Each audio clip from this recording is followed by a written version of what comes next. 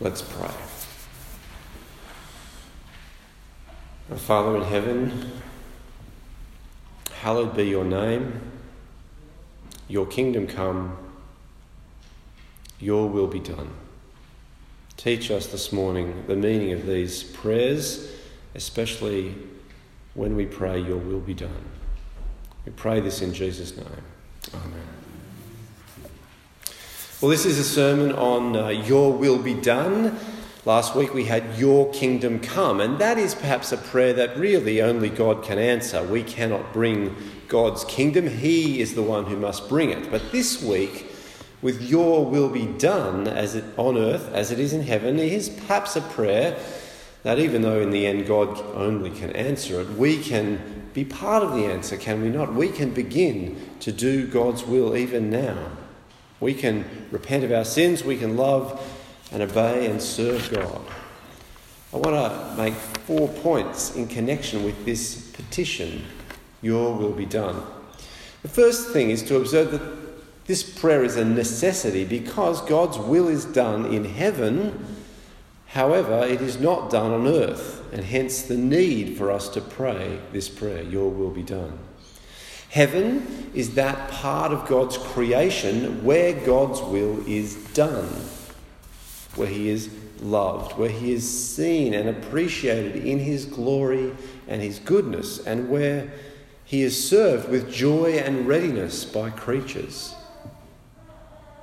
But on earth, things have come apart. God has said to his people, you shall love the Lord your God with all your heart, with all your soul, with all your mind and all your strength, and you shall love your neighbour as yourself. Here is one central expression of the will of God. But this is not done on earth. As John said to the crowds coming out to be baptised, you brood of vipers. Now, there's no love in vipers, is there? They are these cold, reptilian, venomous, poisonous things. You've got to be on your guard against vipers. And John characterises his hearers as vipers, those who are very far from the will of God, that we love him with all our heart and love our neighbours as ourselves. There are in that crowd tax collectors who were notorious for assessing goods at an inflated value in order to kind of gouge sellers at the city gates and make more money for themselves. There were in that crowd soldiers who might supplement their pay by kind of running a protection racket on the side at the tip of their spears. And the crowd, convicted by John's fiery preaching, asks, what should we do? And John answers, anyone who has 2 shirts should share with the one who has none. And anyone who has food should do the same. Now, what's John saying in saying that? He's at least saying that love your neighbour as yourself means that no one should be left destitute, without clothes or food, while we have these things to share with them. But even that is very hard for us to achieve in the world we live in. We haven't achieved it. The reasons that people are without clothes, food or a place to live are complex. It's not a problem we've solved, either locally or globally. Most of us feel the challenge of providing for us and our own, that challenge is more than enough. Most of us, if we're motivated to work hard, we're motivated to work so that we can make sure that we have more of the good stuff. The generosity that John refers to here, that means that if I have 2 shirts, I give my 1 spare shirt to whoever needs it, leaving me with only 1. That's a kind of generosity that makes me uncomfortable. I mean, I can imagine in a crisis doing that happily. There's a bushfire that goes through, a flood, a war. But outside a crisis, is this a way of life that we could live? Is this wise? Is it practical? Can we really live like that? God's will that I love my neighbour as myself, even if that neighbour is a stranger, perhaps an unworthy person, an enemy even, it seems too idealistic actually to practice. And so how should we put this into practice? How can God's will be done? How will the prayer, your will be done on earth as in heaven, be answered? Well, Jesus comes to do God's will. This has got to be the foundation and the source of the answer to this prayer. Jesus comes and he says, I seek to do not my own will, but the will of him who sent me. Jesus in Mark 14:36 prays to God, not what I will, but what you will. Can characterize Jesus' whole life as a doing of the will of God on earth as it is in heaven. Jesus loved his neighbour. He loved his neighbour in a way that cost him more than his spare shirt and some food. In response to the enormous need of a crooked and damaged and dying humanity, he poured himself out to meet that need. Though he was rich, writes Paul, yet for your sakes he became poor, so that you, through his poverty, might become rich. We are, of course, there talking about Jesus' death on the cross. That's where he really became poor, but also about the whole course of his life, including his incarnation, which we remember at Christmas.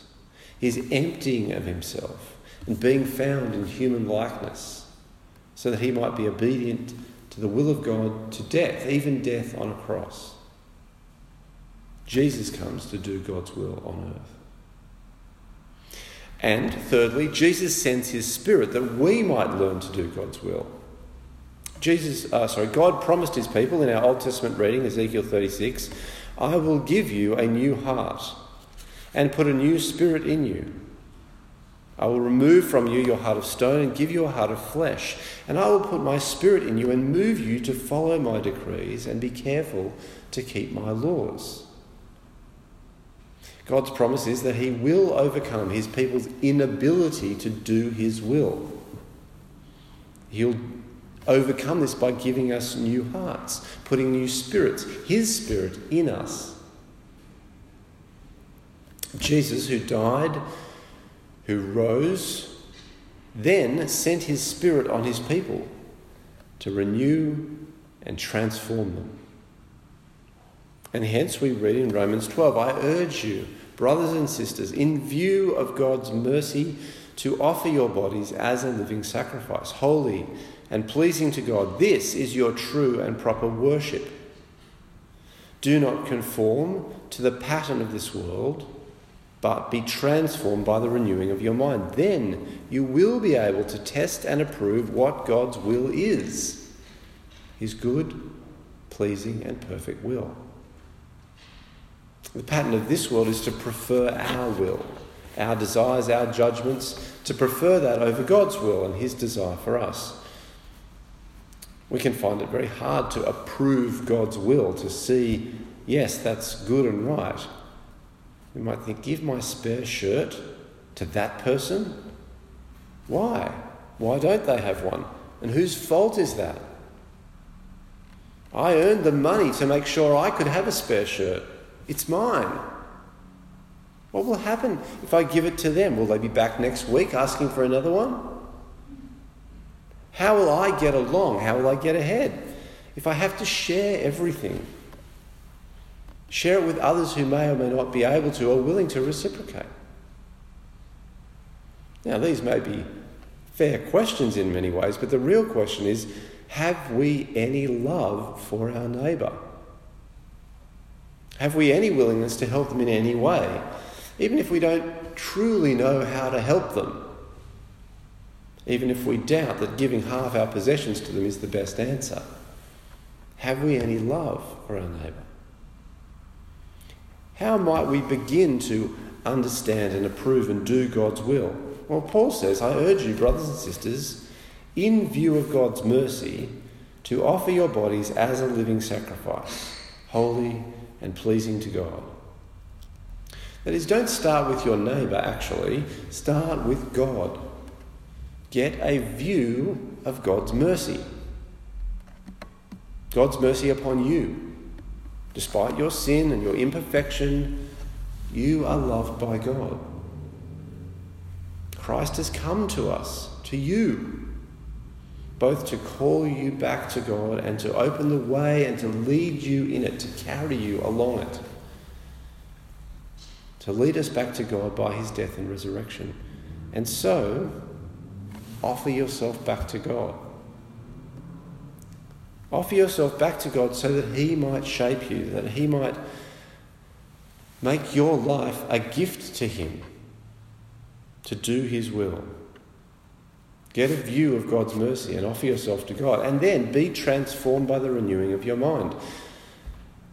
In Romans 8, we read, those who live in accordance with the Spirit have their mind set on what the Spirit desires, what God wants, his will.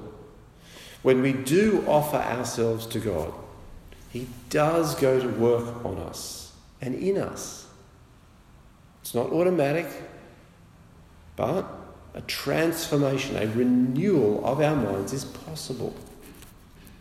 We can learn to appreciate, value, love God's will.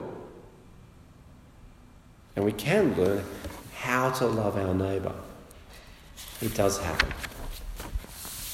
And it can start in just being honest. That's where John started with his hearers. Even tax collectors came to be baptised. Teacher, they asked, what should we do? Don't collect any more than you're required to. Just be honest. And so are there ways we can be more honest, more fair to others? There's a start in doing God's will. It can start in just being content and not looking for ways to line our own pockets. That's where John started with the soldiers. Then some soldiers asked him, and what should we do? He replied, don't extort money and don't accuse people falsely. Be content with your pay. And so again, are there ways that you and I can learn contentment? Not to envy others, not to seek that bit extra we can squeeze out of them so that we can have it. But our efforts to do God's will can, go further. We can love him and our neighbours in bigger ways than that. David Bussell was Senior Australian of the Year in 2008. I don't know if you've ever heard of him. I just found out about him in thinking about this sermon. He was a successful entrepreneur and a Christian. He was moved to seek to help people, and he was living in Bali in the 1970s, where he pioneered microfinance. Small loans given to individuals to give them some capital to get a small business going, just to get them to a point where they could do something they had the vision and skill for, but they couldn't afford. Seeing the power of this way of sharing, he teamed up with a like-minded American, a guy called Al Whittaker, to found the organisation Opportunity International. And today, that is a network of organisations in over 22 countries, helping millions of people, putting shirts on backs and putting food on tables. Their stated motivation is we respond to Jesus Christ's call to love and serve the poor. Now, between not extorting money out of people and being content with your pay and starting a global network of organisations there's a range in there, and we're probably going to fall somewhere in the middle. We might not start such organisations, but we can support them. We can multiply their efforts and their impact. If God puts it in our hearts to do his will, which includes to share with those who do not have shirts and food, etc., we can join with our fellow Christians in doing the same. Jesus sends his Spirit that we may learn to do God's will. One more brief point. Jesus will return to perfect the doing of God's will upon earth. John pictures Jesus in this way. His winnowing fork is in his hand to clear his threshing floor and to gather the wheat into his barn, but he will burn up the chaff with unquenchable fire. In this age where we live now, what is valuable to God and what is worthless to God are all in a heap together.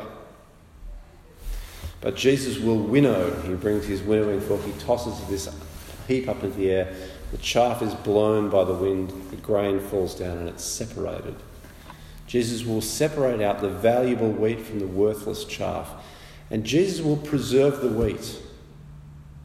All that is fruitful, all that is in accordance with God's will. Jesus will burn up the chaff. All that is useless and waste, all that is fruitless and does not accord with his will. So this is a word of warning to us. Let us be ready. Let our lives yield up the wheat that God values. It's also a word of hope that God's will be done. It will be done on earth as in heaven. Shall we pray?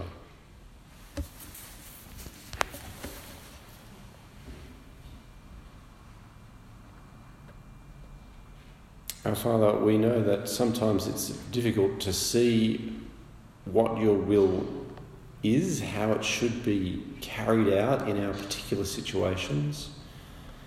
We also know that it's hard for us to want and to love your will sometimes. And so we pray that your will be done, firstly in us, that as we offer ourselves to you, we are changed. We are able to see and to approve and to do your will in our own lives. And we do look forward, Lord, to the time when you will perfect the doing of your will on earth as it is in heaven, and all things will be as they should be. Keep this hope alive in our hearts, we pray in Jesus' name.